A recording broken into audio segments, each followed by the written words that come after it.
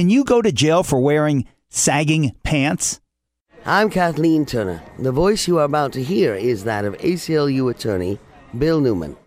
As reported by the Huffington Post in mid-December, 4 Tennessee high school students were charged with indecent exposure, and 2 of them were jailed for wearing sagging pants.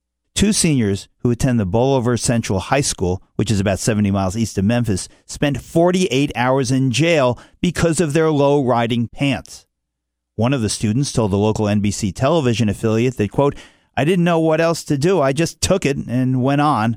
He told the station that he had never been in jail before and that he was placed with the other inmates and that, quote, "I really didn't like it."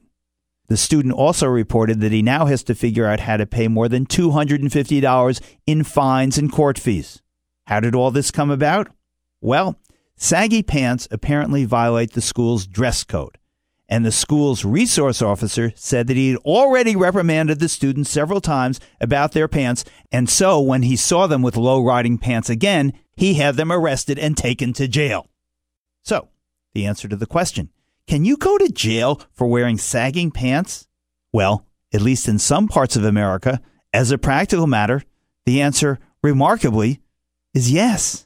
The Civil Liberties Minute is made possible by the ACLU, which gives voice to liberty because freedom can't protect itself.